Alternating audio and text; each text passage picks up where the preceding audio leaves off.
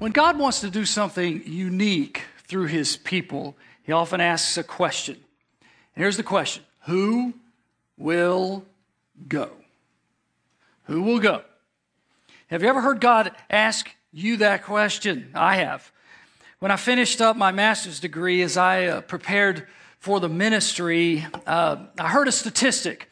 In the year 1900, there were 27 churches for every 10,000 people in the United States. 27 for 10,000. When I graduated from ministry school, from graduate school, there were 12 churches for every 10,000 people in the U.S. Now there are 11. That statistic bothered me, so I wanted to go somewhere to do something about that. I wanted to start a ministry, start a church that would start churches. And let's see if we can make a dent in that number. But where should I go to start the new church? Well, I interviewed to become a church planter in several places. One of them was Central Florida, and the other one was here in Cleveland. And so I went to talk to the president of the graduate school where I attended, and I said, hey, I have the opportunity to plant a church in Central Florida, and I have the opportunity to plant a church in Cleveland, Ohio. What do you think? And he asked, hey, Rick, anybody can go to Florida, but who will go to Cleveland?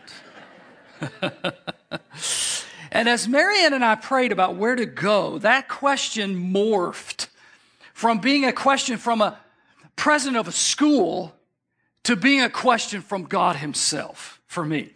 Who will go to Cleveland? And we found no peace until we said, here we are, Lord, send us. And that was a life-changing decision. And it's a decision that I don't regret. It's one of the best decisions we ever made. Have you encountered God in such a personal way that you have heard God ask you, who will go? Open your Bibles today to Isaiah chapter 6. Isaiah 6. If you have one of these gift Bibles that we give away out there, you'll find it on page 465. If you don't have a Bible, we'd love to give you one. You can stop on your way out at the information desk, and we'll love to meet you and give you that Bible. Our mission here at CVC is to invite people to new life in Christ. We have asked a question: what does new life in Christ look like? And we've called it the fruit of new life. And if you look around the room and if you look on the screen, you can see it. It's beloved child, self-feeder, servant, investor, discipler, missionary. And this is the kind of thing where we need to go 6 for 6. You don't go, oh, I like those 4, but those 2, I'm going to ditch it. No. God's called us to be all of this. You got to go 6 for 6.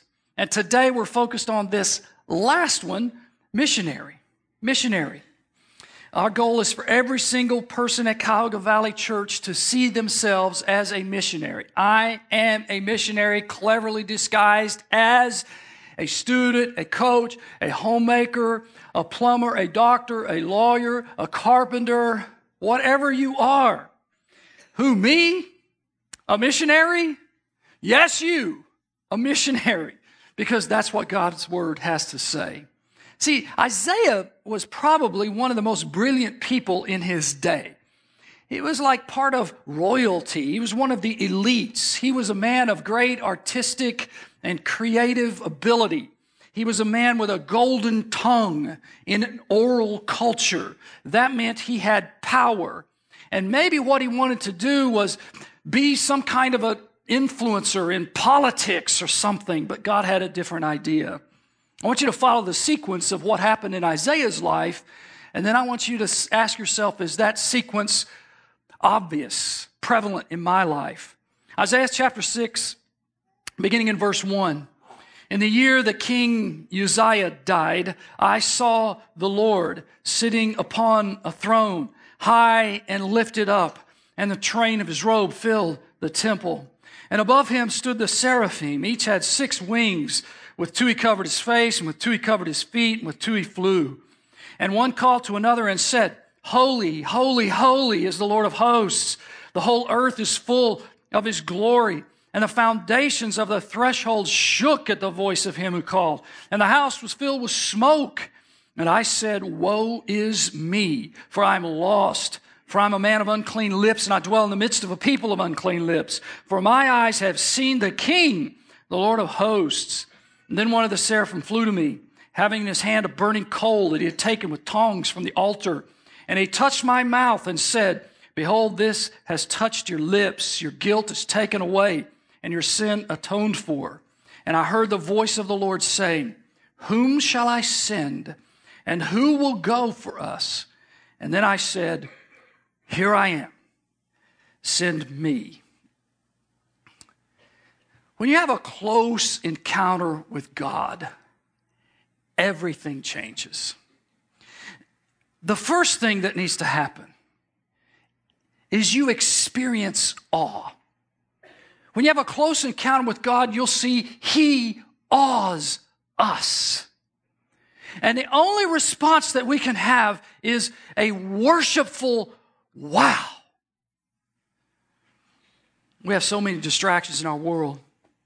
We got too many toys, too much media, too much entertainment, work and play, crowd out, worship and praise. I say it this way sometimes. We fill ourselves up on the white bread of the world, and we miss out on the feast that God is for us. Isaiah saw something different. Israel's king Uzziah had died. He was no longer on his earthly throne, but God was still on the heavenly throne. Verse 1, in the year that King Uzziah died. See, Isaiah, the prophet who wrote this, was alive when Uzziah ruled the land, and he remembered that when he died, he had an encounter with God. He could look back at a very specific time in his life when he saw the Lord in a new, fresh, life-changing way. And so for him, it wasn't just information about God anymore. It was an personal encounter with God. He had a revelation. He moved from information to revelation. When did that happen for you? Because see, there's a lot of us in this room, you got a lot of information about God, but maybe not a personal encounter with God. Can you look at a very specific time in your life when you saw the Lord in a new, fresh, life-changing way? When He became very real to you? I just want to say, please don't settle. Please don't settle for just information, for just knowing about God intellectually. Just strive, long to have a personal relationship with God. Last part of verse 1, he says, I saw the Lord sitting on a throne, high and lifted up, and the train of His robe filled the temple. Isaiah understood God is awesome, God is magnificent, God is majestic, God is thrilling, God is not boring. If you think God is boring, you haven't encountered God yet. You've encountered some fake God, some God of your own making. God is awesome. It's way past time for us to see God high and lifted up. You know, if you look up on a clear night sky, you can see the stars. The closest star to us is the sun, of course. It's almost 93 million miles away. The next closest to us is actually a group of stars, Alpha Centauri, Beta Centauri, and Proxima Centauri. And they're 4.3 light years away. That's about 25 trillion miles away from Earth. It's 300,000 times the distance from the Earth to the sun. If a space shuttle traveled at maximum speed, which is about 17,000 miles an hour, it would take about 160,000 years to reach Alpha Centauri. And some of the stars that we see in the night sky are not actually stars, they're galaxies. Now, of course, we are in the Milky Way galaxy with 100 billion stars. The closest galaxy to us is the Canis Major Dwarf Galaxy. And it's not 4.3 light years away like Alpha Centauri, but 25,000 light years away. So to get to this galaxy, at the space probe Voyager's speed, which is 38,000 miles an hour, it would take approximately 749 million years. That's to get to the closest galaxy. Now think about this. According to astronomers, there are probably about 100 billion galaxies in the universe. And guess what? God made them all. The Bible says He spoke and they came into existence. 100 billion galaxies with the average of 100 billion stars in each. And God knows every single star. He knows and names them.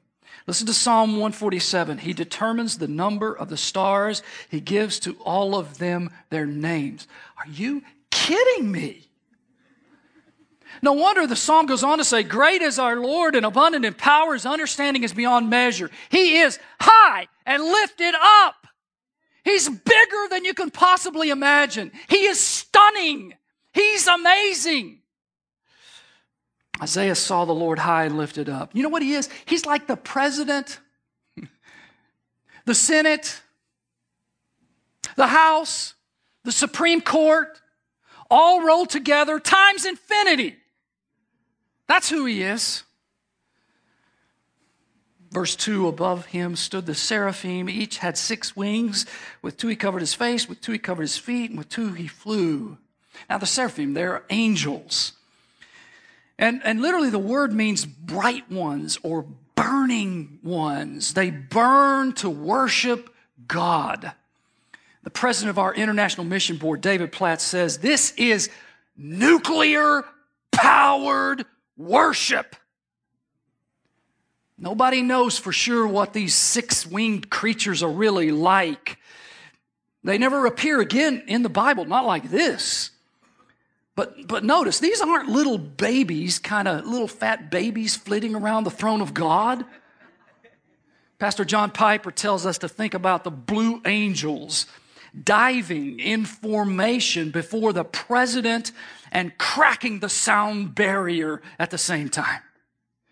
Now, these aren't puny, they're not funny, they are brilliant. But think, even in their brilliance and their purity, they dare not look at the Lord themselves. They cover their eyes. In fact, they cover their feet because God is so holy. They don't sense that they can stand in His presence. They are burning to worship God. This is what seraphim do. When you're sleeping, they are singing. And what is it that they're singing? Verse 3. They called to one another and they said, now say this with me, holy, holy, holy is the Lord of hosts. The whole earth is full of His glory. Now, what's the tune? I'd love to hear the tune. But if the seraphim could have heard us say that just now, they would go, do you know who you're talking about? Where's your passion? Where is your awe? Where's the wow factor? What's wrong with you people? What's wrong with me? Holy. It means God is without error. He never makes a mistake. He never sins. No wrong thoughts, no wrong motives. He's pure. But there's more. I mean, He is pure, but even the angels are pure. So not only is He without error, He's without equal. That's what holiness means.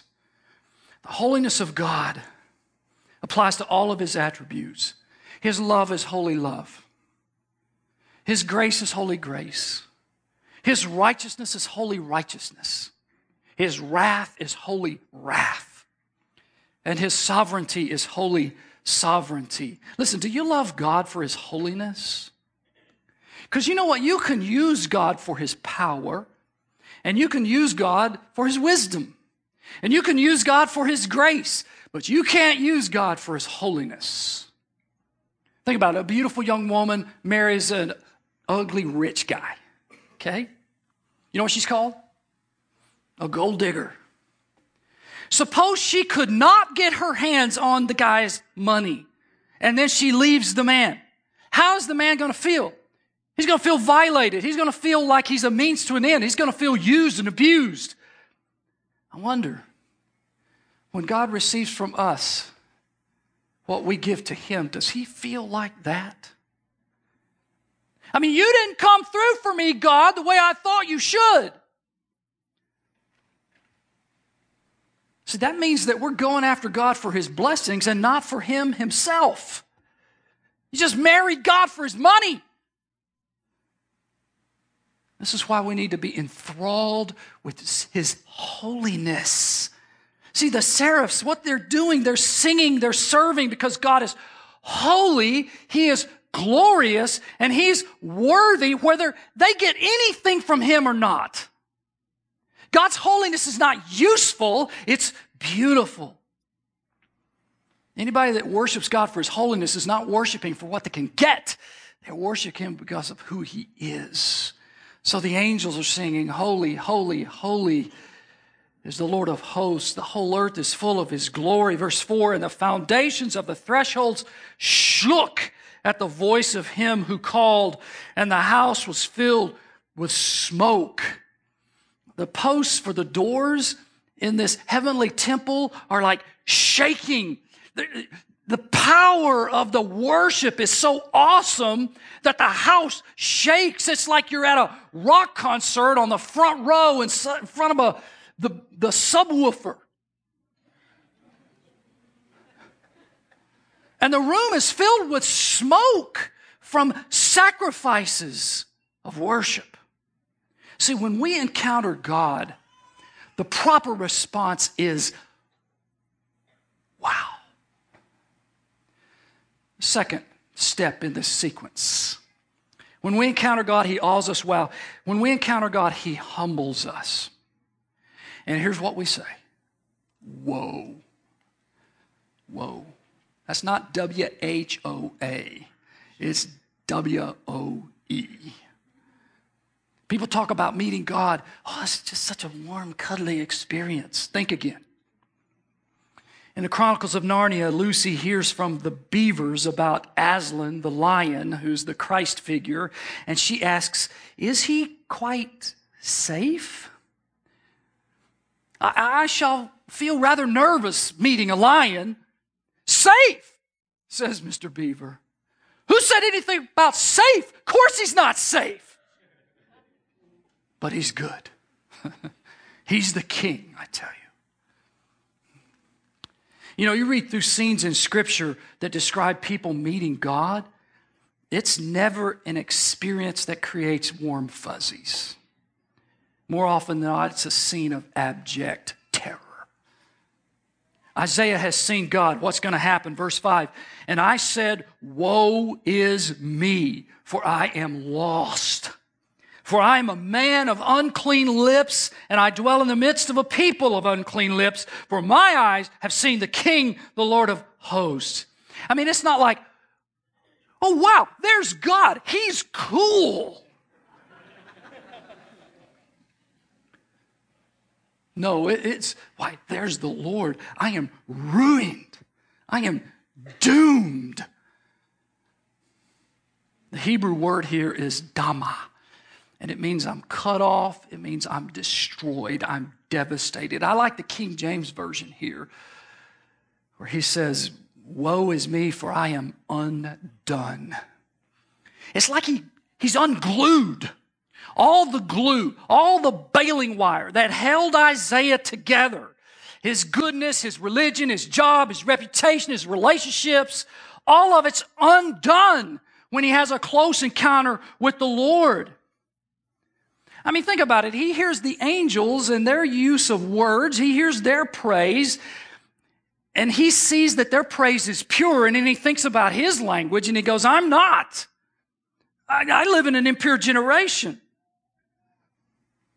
But I'm no better than those people. I mean, those people aren't the problem. I'm the problem. Even my words, my ability to speak powerfully, they're dirty, they're flawed, they're messed up. How do you know if you've encountered the Lord? You don't have a problem saying, I'm a filthy, rotten, no good, hell-deserving sinner. If you've encountered God, you got no problem saying that. You think you're lost. You think you're more capable of sin and selfishness and hurt and harm than ever. I pray that God would save us from some kind of a casual buddy-buddy relationship with the holy, holy, holy God of the universe. One of the surest signs that you've never met God is if you have a casual, cavalier, take it or leave it relationship with Him. I mean, we compare ourselves to other people. You know, I'm not as bad as him, and I don't do the sick stuff she does. But as Pastor J.D. Greer says, when we see true holiness, all of that falls apart. When we see goodness for what it is, we feel without being told that our goodness is, as Isaiah says later, our goodness is filthy rags. When you encounter God, it's like disorienting. It feels like a disaster. True salvation, true conversion, it feels like a train wreck. It feels like a plane crash. It feels like your car just got totaled. You know, a great missionary and church planter, spiritual leader, Paul, he once wrote, "All have sinned and fall short of the glory of God." We didn't fall just a little bit short of the glory of God. We fell 100 billion miles times infinity short of the glory of God. We can't just say, well, you know, I'm just going to add a little Jesus to my life, or I'm just going to add a little church to my life, and I'm going to be okay. No, once you have seen the Lord, you're going to say, I have no chance. I have no hope. What I need is a 100% bailout, because without Jesus, I am lost. I'm utterly undone. I am history. I am toast. Now, I like what Speaker Louis Giglio says. Jesus doesn't show up to make bad people better. Jesus shows up to make dead people live. Without Christ, we are dead in our trespasses and sins. And when you're dead, you're done. So to be saved, to actually become a beloved child like we talked about, you got to feel deep, deep down inside a sense of unworthiness. If you ever want to be used by God, you're going to have to go through what Isaiah went through. The great English preacher C.H. Spurgeon said, God will never fill you with himself until he has emptied you of your own self. He awes us. We go, wow. He humbles us. We go, whoa. And then he heals us. And the way he heals us causes us to say, ow. A surgeon that takes out a tumor heals. But he causes the patient to say, ow. But you know what is a good ow? A surgeon seeks to cut away everything that could harm or kill the patient. And that's what God does. Look at verse 6. Then one of the seraphim flew to me, having in his hand a burning coal that he had taken with tongs from the altar. And he touched my mouth and said, behold, this has touched your lips. Your guilt is taken away, and your sin atoned for. Now, he had said earlier, woe is me. You know what woe is me is? It's a confession. And when Isaiah confesses his sin, God doesn't condemn, God cleanses. Think about it. This coal came from an altar. The altar is a place for sacrifice. The altar is the place where the innocent die for the guilty. So this coal that was brought to touch Isaiah's lips is soaked in the shed blood of a lamb. An innocent lamb in place of a guilty sinner. It's a picture, it's a foreshadowing of the sacrifice of Jesus, the Lamb of God who takes away the sin of the world. So the angel comes with this fire of God in his hand. And I'm sure Isaiah's going, is this a fire that's going to consume me forever and ever? But instead, he's cleansed. Because when you encounter God in his holiness, you find out he doesn't destroy, he heals. And so for Isaiah, grace has come. He got something that he didn't deserve. It's not just grace, it's amazing grace. A sacrifice has been made. The blood has been shed on the altar. The offering has been accepted by God. And God has sent his messenger to apply the cleansing coal of forgiveness to Isaiah's life. And you know what? He's still doing that today. Many in this room, you have encountered God and you know what this is like. When you have a close encounter with the Lord of grace, you realize you are more wicked than you dare believe, and you are more loved than you dared imagine. At the same time, you realize I'm more wicked, I deserve hell, but God loves me and he's provided a way out through the sacrifice on the altar.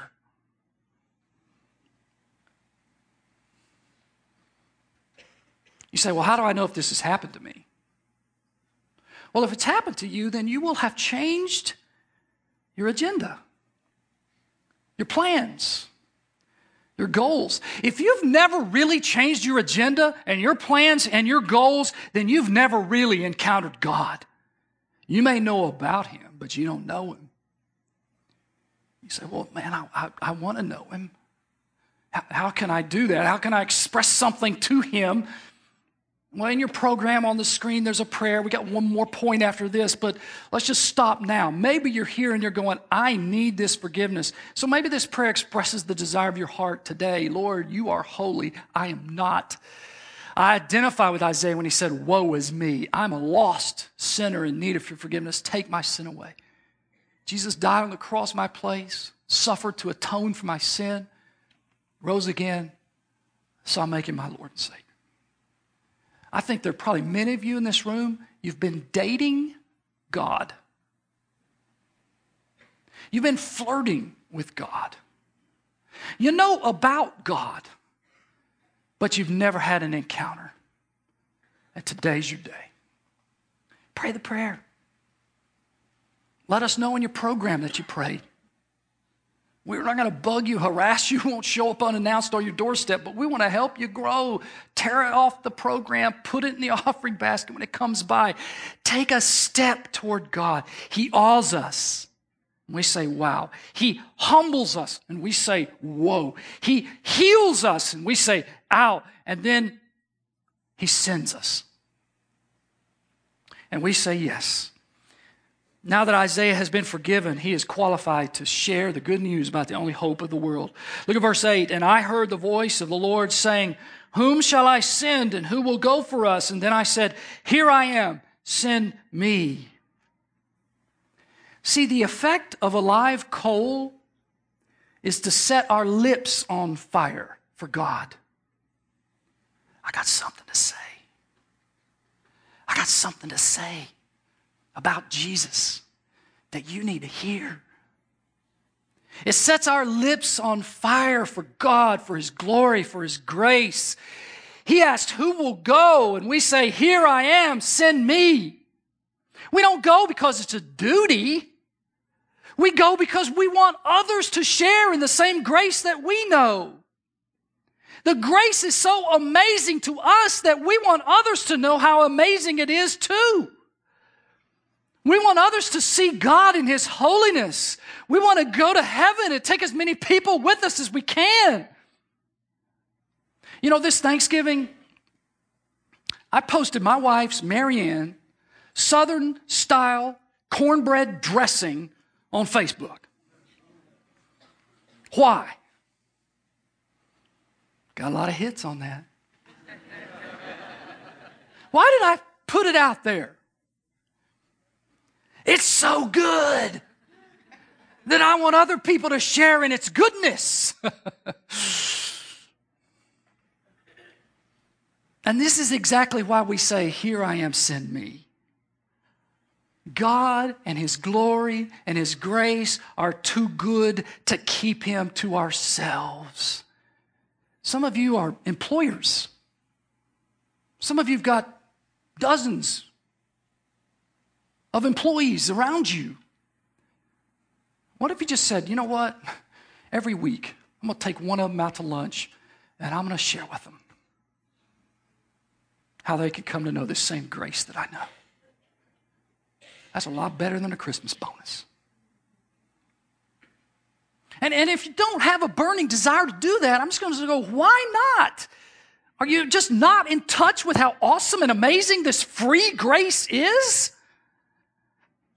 Now, where does the Lord send us?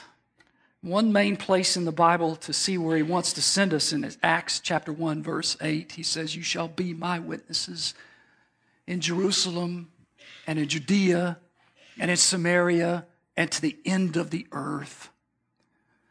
So there's a local aspect to this, and there's a global aspect to this. And so we want to go everywhere. Let's start with the global opportunities. In 2017, we have global opportunities available right here at CBC. I had one woman came up to me after the last service. She says, hey, can I go on one of those? I'm not an official member of the church, but can I go on one of those trips? I said, you bet. I said, no, we do have an application form. You got to fill out. There's some hoops to jump through, but you don't have to be a member to go. Here are some of the trips we have planned. June 22 to 25, Appalachia. A lot of fun. See that guy over on the right if you want to go.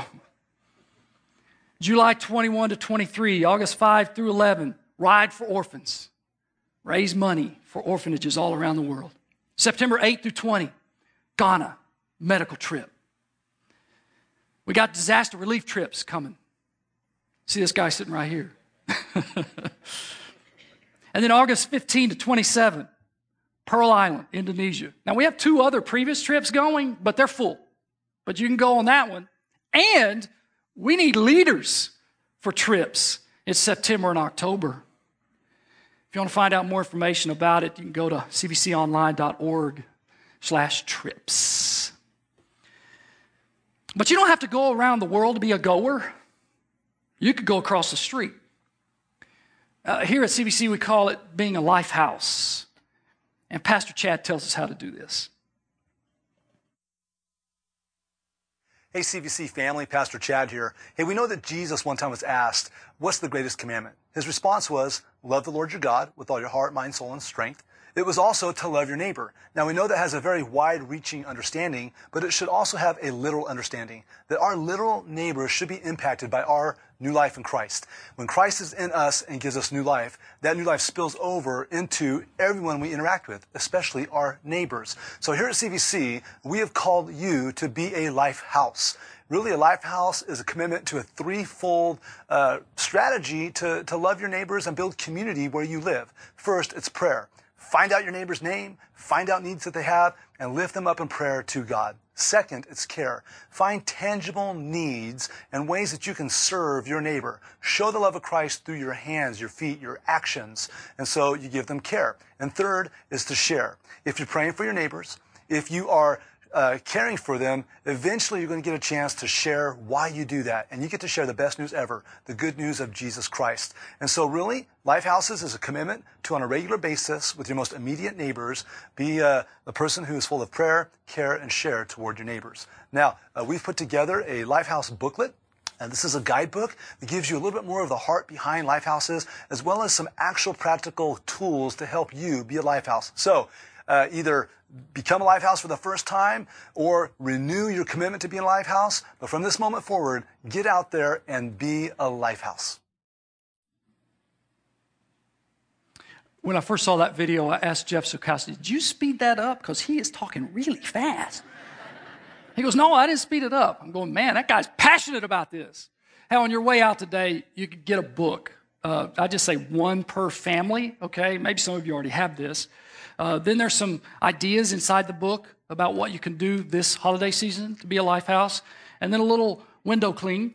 You could put mirror, car, window, whatever, just to remind you to go across the street. God's put you there for a reason. Some people say, well, I don't know. How do I find out where God's sending me? We have a blog post on our website, cbc.org, cbconline.org. And let me just run through it real quickly. How to hear from God about where He's sending you. Schedule and hurry time. Determine you're going to do what He says. Quiet the voices and ask God to give you wisdom about where He's sending you. And then what we want you to do is to be still and listen for God's voice. Write down what you hear, share what you've heard with others that can give you some feedback, and then do what the Lord has said. You can go to our website, you can find out more about a process to go through to find out what's God telling me to do. See, Isaiah received God's grace, and the grace of God changed everything. It led him from saying, woe is me, to here I am. So who will go? Will you go? Will you go? Who will go? You know, 30 years ago, I could not get away from that question, who will go to Cleveland? Until we said, here we are, send us. And we can honestly say that's a decision that we'll never regret. The Lord is here today, and He's still asking that same question. Who will go? What will you say? One of the most effective tools that the enemy will use to keep you from being a missionary for Jesus is to tell you that you've messed up too much. Or you got to clean up your life first before you can go. Listen, Isaiah said, woe is me. I'm undone. Those are precisely the people that God wants to send. The people who know they're messed up, who know they aren't qualified. Those are the only people that God has to use. That means you qualify if you know Christ. The blood has been shed on the altar. The suffering has been accepted by God. And He has sent the messenger to apply the coal of forgiveness to your lips. You can go. You can say, here I am, send me. Will you say it? In your program on the screen, there's a prayer that maybe expresses the desire of our hearts. Lord, I've pursued comfort and personal peace for too long. I know you want to use me to share your love, to show Jesus to this world. You have my permission to interrupt my life. Give me a risk-taking heart that dares to go where you lead. My life is yours. Whatever you want, I'll do. Wherever you lead, I'll go. Here's my mind. May I think what you want me to think. Here's my mouth. May I say what you want me to say. Here are my hands. May they be used to build your church. I'm available. I make myself a blank check. Fill it in however you want. Here I am, God. Send me. Father, I pray in Jesus' name that more and more of us would hear you say, who will go? And that we will say, here I am.